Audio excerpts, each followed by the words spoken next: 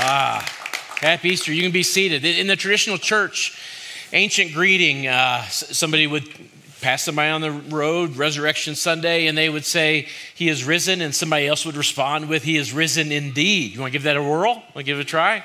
We'll try it. He is risen.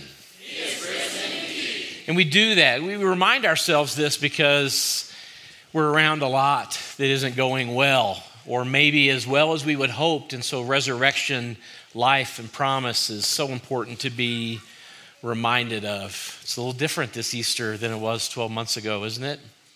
I mean, last Easter, Josh and I were here. We were streaming. Our technology meant that we had to stream from the building. It's not that way now, but we had to be here at that sound booth right back there. I got up early. I don't know if you remember this or not, but last Easter, it snowed, Easter morning. And you stayed home, which was great for you. I got up and went to church. And Josh did too, and Cindy did too. So I was feeling just, not good about it, much of anything. And so I went to the donut shop. That's where I go when I feel not good about much of anything. And got a dozen donuts just for me and Josh. I think Cindy got one maybe.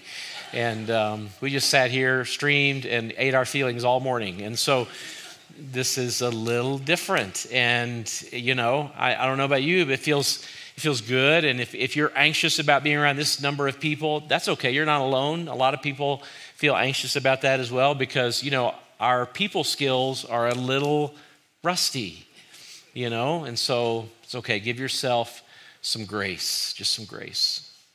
The followers of Jesus, we call them disciples. That's the church Bible word. They were a lot of different people. There were 12 that were kind of close to Jesus more than others, but there were 3 of those 12 that were even closer to Jesus than the others. Only in this way, sometimes Jesus was with a smaller group of people, and who knows where the rest of them were, but Peter, James, and John were always hanging tight. And of those 3, there was one that was even closer, and his name was John, probably Jesus' best earthly friend, if we could say that, if we give it that category. And John wrote the story of Jesus, one of the Gospels. And when he begins to tell the story of the resurrection, he uses some pretty matter-of-fact language. Listen to what he says. The place of the crucifixion, of course we start there, was near a garden where there was a new tomb, it's never been used before.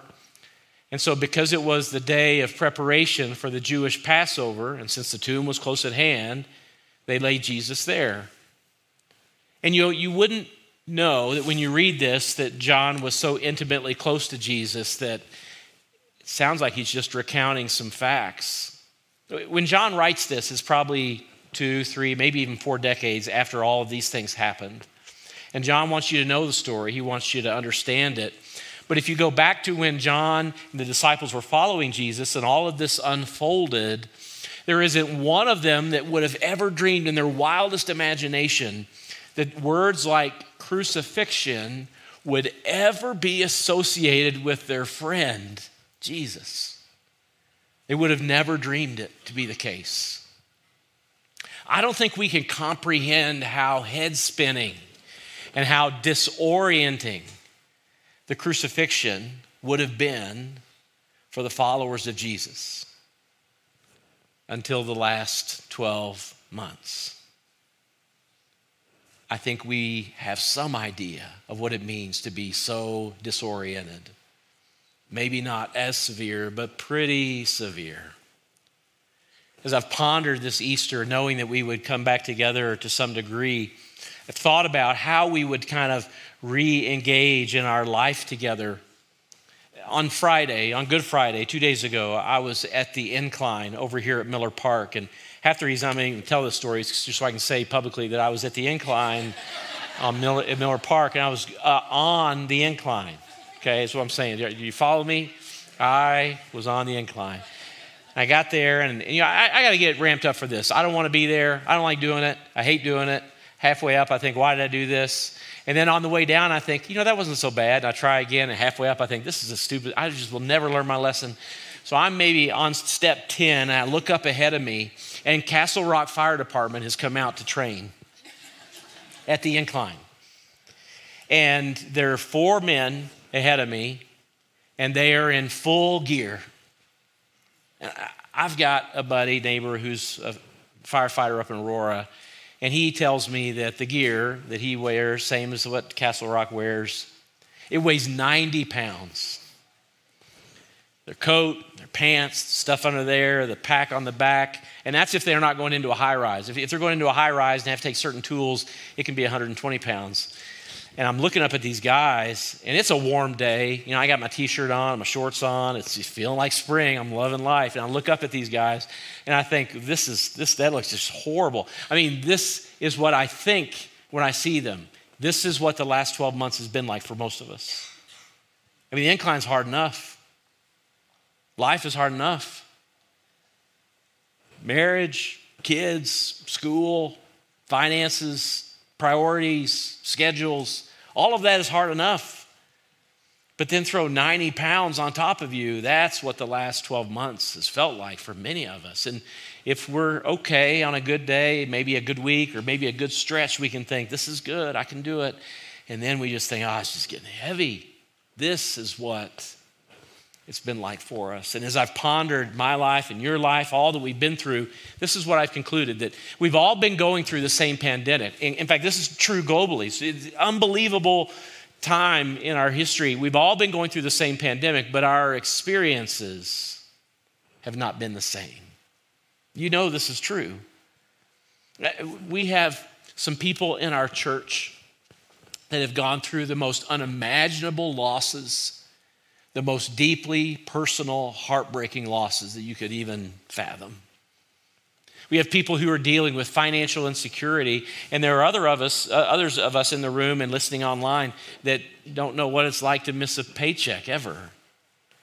We have folks that deal with anxiety. We have folks that deal with all kinds of issues that are a result of this same pandemic, but our experiences have not been the same at all.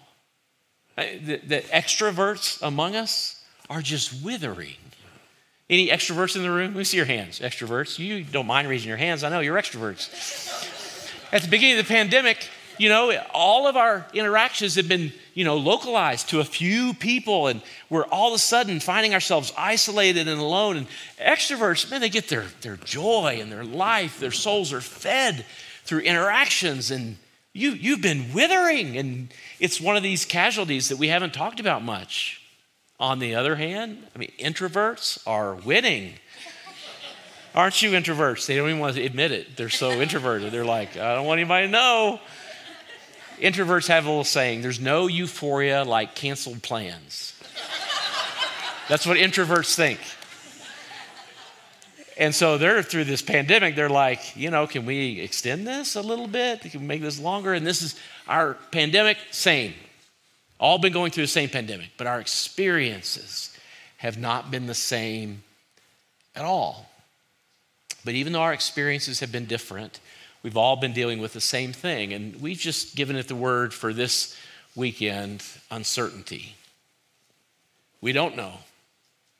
We don't know what's around the corner. 12 months ago, we were naive and we thought we knew. And we thought, okay, here it comes. This will be over quick. In fact, when this first happened, lockdown-wise, we thought we'd be back by last Easter. And then 3 months later, we thought, we're turning the corner. We're rounding third. And then all of a sudden, surges happen. And then riots. And then, you know the story of the year. But all year long, we've thought, is it over? We think it's over. And then now we're afraid to let our guard down. Don't you have a sense there's a little light at the end of the tunnel? Don't you feel like we're maybe wrapping up some of the most difficult times? And do you also feel like you're afraid to trust or believe that because you've been fooled all year long? And that is uncertainty. And the truth is, we all react to this uncertainty in different ways based on our makeup or our personalities or our tendencies or how we deal with being hurt. We all respond to this uncertainty in a variety of different ways. And you've seen it in your family and with your friends, and you've probably even seen it in yourself. This uncertainty can bring about some anger for some of you. Maybe your go-to is fear or anxiety, and you just feel this stirred up anxiousness, maybe grief. All of these things are a part of it. I cannot imagine a better story than the resurrection story in the Gospels for us after the last 12 to 14 months to walk through and learn from than this story that's in John and really all four of the Gospels that deal with uncertainty. And every one of these emotions is named during the resurrection. Every one. This analogy might help. Let's just imagine that after church, we're in the room and we're chatting and enjoying each other's company, but I walk up to four of you individually, one at a time, and I just reach up and just slap you as hard as I can right across the face. All four of you would react in very different ways, wouldn't you? I mean, let's just say I just did it to Josh at first. I mean, I'm his boss, and what's he going to say, right? And Josh's reaction when something goes wrong is, it's probably me. I probably did. I mean, he'd probably look at me and say, I don't know what I did, but I probably deserved that, That's what Josh would do. I mean, he's just that kind of humility, just who he is. Some of you, just imagining me doing that, know exactly what you would do. You wouldn't miss a beat. You would reach up and just crack me one back. We're trading licks. That's what you thought we were doing, right? And some of you would sulk, and some of you would cry. In fact, you would experience all of these things, and they're different for us. Your reactions are different than mine, but we've been through it. So did the people who experienced the very first Easter. Now, there's a side to Easter that we don't talk about much. There's a side to the Easter chronicle, the story of what happens in the Gospels that I think we gloss over, but I can't think of a better year to point it out to you. And once you see it, you'll never be able to unsee it. But it's right there in black and white. And so John tells the story of the resurrection. He starts in chapter 20. The verse I read about the crucifixion is the very end of 19. When he starts telling the story, he says this: early on Sunday morning, while it was still dark, Mary Magdalene came to the tomb and found that the stone had been rolled away from the entrance. This is very first verse about the resurrection story, Sunday morning. Mary Magdalene was a disciple of Jesus. She had had an interesting life before she met Jesus, and Jesus welcomed her into the company of believers and followers and disciples, men and women who followed Jesus. And now she's showing up on Sunday morning to rewrap and rebury the body of Jesus. She's doing that because on Friday they were in a hurry. The sun was setting, the Jewish Sabbath was about to begin, and probably a few men did the job in a fairly sloppy way, as men are apt to do. And so now some women are going to show up and make it right and take their time, and they brought spices, probably more cloths. Mary's probably not alone, and she shows up. When she gets some distance from the grave, she looks up and she sees that the stone's been rolled away, and she stops there at some distance. She just waits, and she's not sure what is going on. She's afraid. Her assumption is somebody's taken the body, someone's stolen it. We don't know what's going on, so she turns around to go back and get help, and here's what she does. She ran and found Simon Peter and the other disciple, say it with me, the one whom, do you know who this was? Well, it's written by a man named John. He's the disciple we mentioned. And so we believe with certainty that this is John's little nickname for himself through the whole gospel, the one whom Jesus loved. How do you feel about that? Does that seem a little weird to you? A little cocky? I don't know if you have siblings, if you've ever said to your siblings, well, I'm the one mom and dad love, and then got punched or kicked, or this is what John says. In fact, John isn't named in his entire gospel by name at all. It's a glaring omission, except to describe himself as the one whom Jesus loved.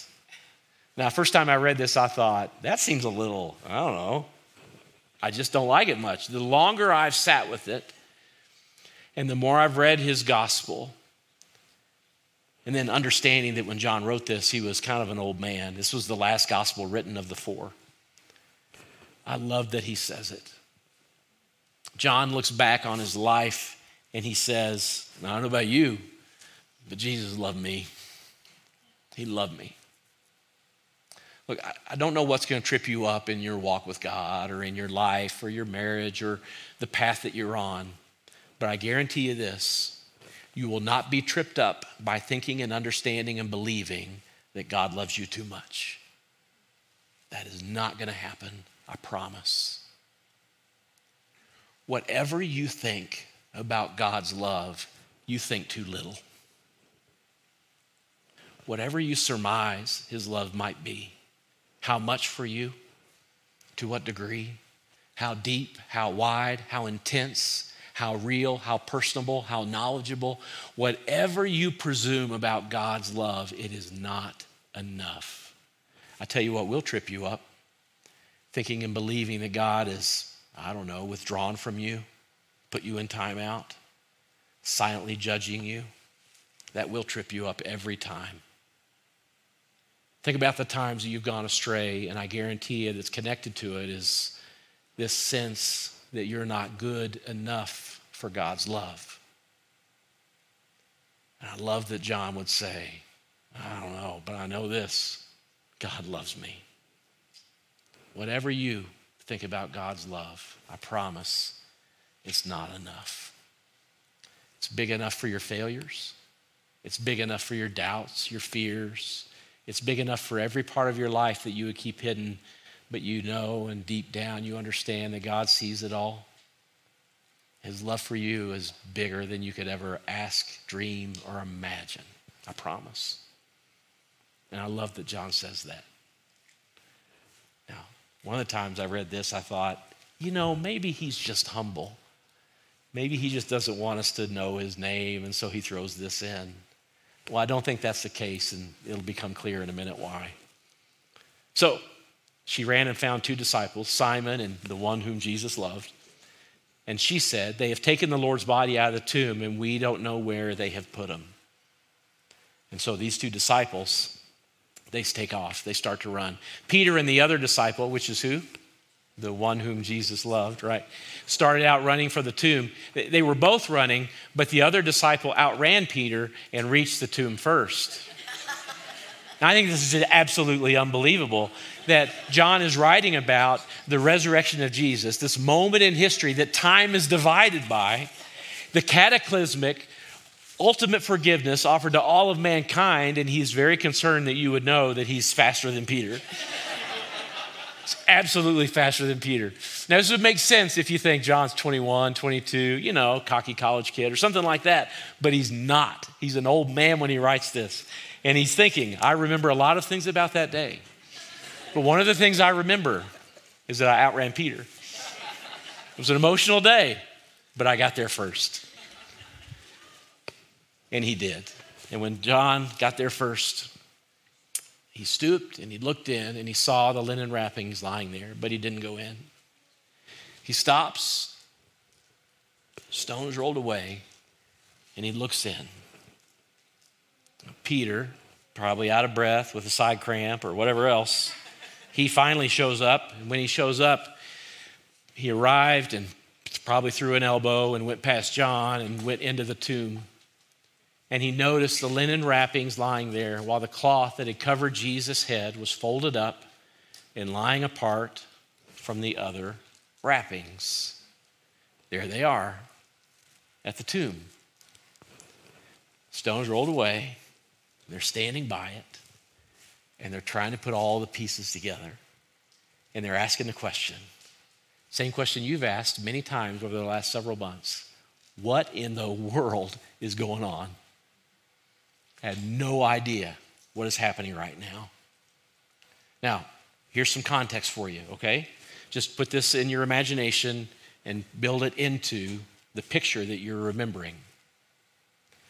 Jesus' ministry lasted about 3 years. About halfway into his ministry, he began preparing the disciples for this moment. And so he began to tell them, hey, just so you know, in a little while, down the road, we're going to go to Jerusalem. When we get to Jerusalem, I'm going to get arrested. And when I get arrested, I'm going to get beaten, and then they're going to crucify me. And then on the 3rd day, I'm going to rise again. So I just want you to know that. I want you to know that ahead of time. And they would go, we don't want you to do that. And they would have some discussion, and then they would move on and get on down the road and go somewhere else in Galilee. They were trying to stay away from Jerusalem because they all knew if they get near Jerusalem, the holy city, that the religious leaders are going to get all whipped up and it's going to happen. So Jesus stayed far away from Jerusalem for a good part of his ministry. And then he would say to the disciples again, maybe a week, maybe a month later, he would say, hey, just so you know, here's what's going to happen. We're going to go to Jerusalem. When we get there, I'm going to get arrested, and they're going to beat me, and then they're going to kill me. And on the third day, I'm going to rise again. I just want you to know that. And he did this over and over and over again. And it's in this context that Peter and John are standing outside an empty tomb, scratching their head and going, I don't know, what's going on? We have no idea how to put these pieces together. Peter and John run off to get some other buddies, disciples. They want to tell them what they found. Then Mary finally makes her way back to the tomb. Probably not alone, but we don't know. Mary was standing outside the tomb and she was crying. And as she wept, she stooped, same as John, and she looked in, but she didn't go in either, just like John. But when she looked into the tomb, well, you know, Jesus wasn't there, but it wasn't empty when she looked in. When she looked in, John tells us this. She saw two white-robed angels, one sitting at the head and the other at the foot of the place where the body of Jesus had been lying. It's the way a tomb is created. There's a stone place to be laid for a dead body, wide enough and long enough. And so where Jesus would have been, there were two angels, one near the head of Jesus, one near the feet of Jesus. And they're just sitting, just hanging out in the tomb. And there they are. And they say, dear woman, why are you crying? The angels asked her. Now, even all the kids know the answer to this question in the room. I'm absolutely certain. What happens in Scripture? How do people feel when they encounter an angel? How do they feel? Afraid every time. Why? Well, they're imposing. I mean, they're not little cherubs like we think. I mean, they're imposing, strong figures. And you may have never seen one before. And they appear out of nowhere. And there's all kinds of reasons why you would be completely scared. Mary Magdalene is cold steel in this moment. I mean, Joseph was afraid. Mary was afraid. Everyone was afraid. Not Mary Magdalene. She just looks up and says, because they've taken away my Lord, and I don't know where they have put him. It's the oddest thing that ever happens in all of the Gospels. She's face to face with two angels in the empty tomb of Jesus, and she doesn't miss a beat. Why? She's numb with grief. You can't believe what this woman has been through. She doesn't even see what's in front of her. She's so stricken with grief. Peter, John, trying to puzzle it out. Mary, grief has just overcome her. So much so that she can see a couple of angels and just doesn't even faze her. A few days later, the disciples, most of them, minus one, they encounter the risen Jesus. And they have an experience with him, and they just can't believe it. That's what he said. He's going to come to Jerusalem and killed, and he's alive again. The one that wasn't with him, his name was Thomas. And you know a little bit about Thomas. In fact, you know Thomas has a nickname, right? What's his nickname? Doubting Thomas. It's a cute little nickname, isn't it? Just, if he can just get over his doubts, he'll be fine. This is what we think about Thomas. And so they go to Thomas and say, hey, by the way, we want you to know, we saw Jesus. We saw him. This is how John records the part of the story. One of the 12, Thomas, nicknamed the twin, was not with the disciples, was not with the others when Jesus came. And they said, we've seen the Lord. We just want you to know. All those little rumors you've been hearing, they're true. We saw him, eyewitnesses, all of us. And Thomas says, I won't believe it unless I see the nail wounds in his hands and put my fingers into them and place my hand into the wound in his side.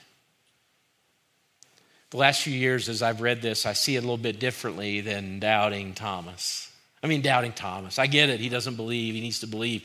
What I read as I see these words is a man who's dealing with incredible anger. I mean, he's mad. What does he say? What's he want to do with his friend? He wants to poke his wounds. That's what he wants to do.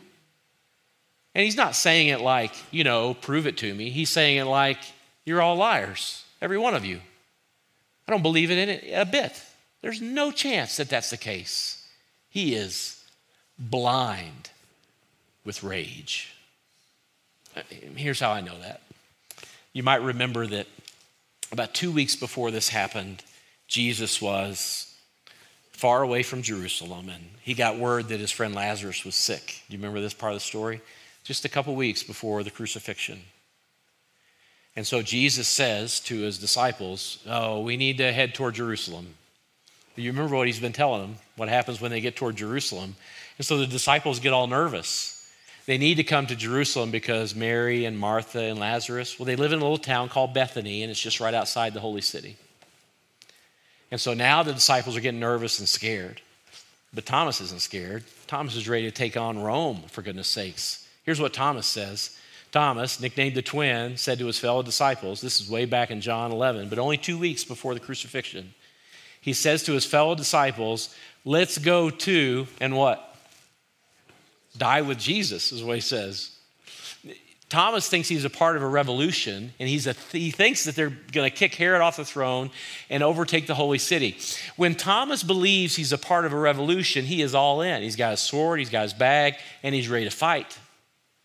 But now that he watched his rabbi, leader, and friend die a criminal's death, he is so angry he can't even see straight. And he says, there's no way that's true. And all I want to do is poke his wounds. That's all I want to do. Look, I know, Easter Sunday, and it feels like maybe we're turning the corner in this thing and life might get back to normal. But before we go there, and before you start adding things back into your life that have been subtracted, maybe not even by your own choice, I feel like there's a part of Easter that we need to see a little bit differently. There's a side to this Easter story that we ignore because we believe, and rightfully so, that the resurrection fixes everything, and that's absolutely true. If it weren't for new life and the possibility of resurrection, then we would be like all people and just grieve without hope. And the resurrection is the key corner piece of our faith, and it teaches us that when we experience death, we can count on new life on the other side of it, and that is absolutely true. But some of the things you and I have been through over the last 12 months, it can absolutely feel like, well, we're not sure what we want to take or what we want to leave behind. We're not sure what we want to keep or what we want to set aside. I mean, some of the disciples were going through the exact same thing that you're going through. It can feel like your whole life is a bit of a yard sale, right? Like you're going to throw some things out on the yard and see who wants what and let them come get it. What are you going to keep dear, practice, engage with? Friendships, job, priorities, church, your walk with God. What's it going to look like on the other side of all of this?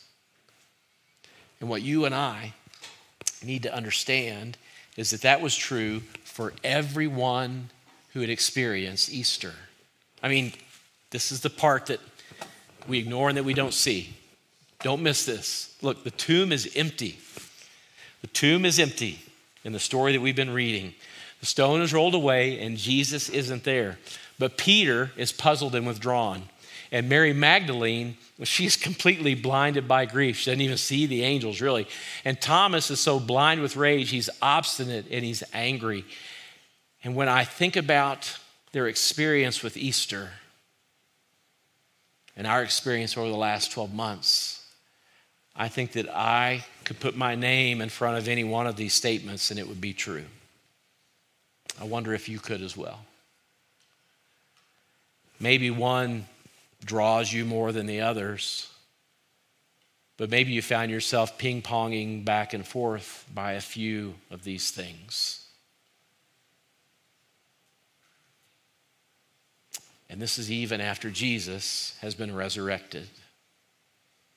It's true. The resurrection does fix everything.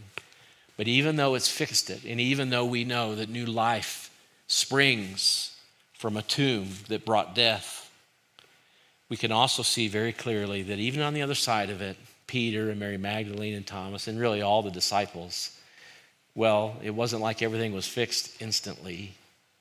They had a journey to take. And that path, there is a path from all of these places to wholeness and trust and light and new life. There is a path to all of that, and we'll talk about that next week.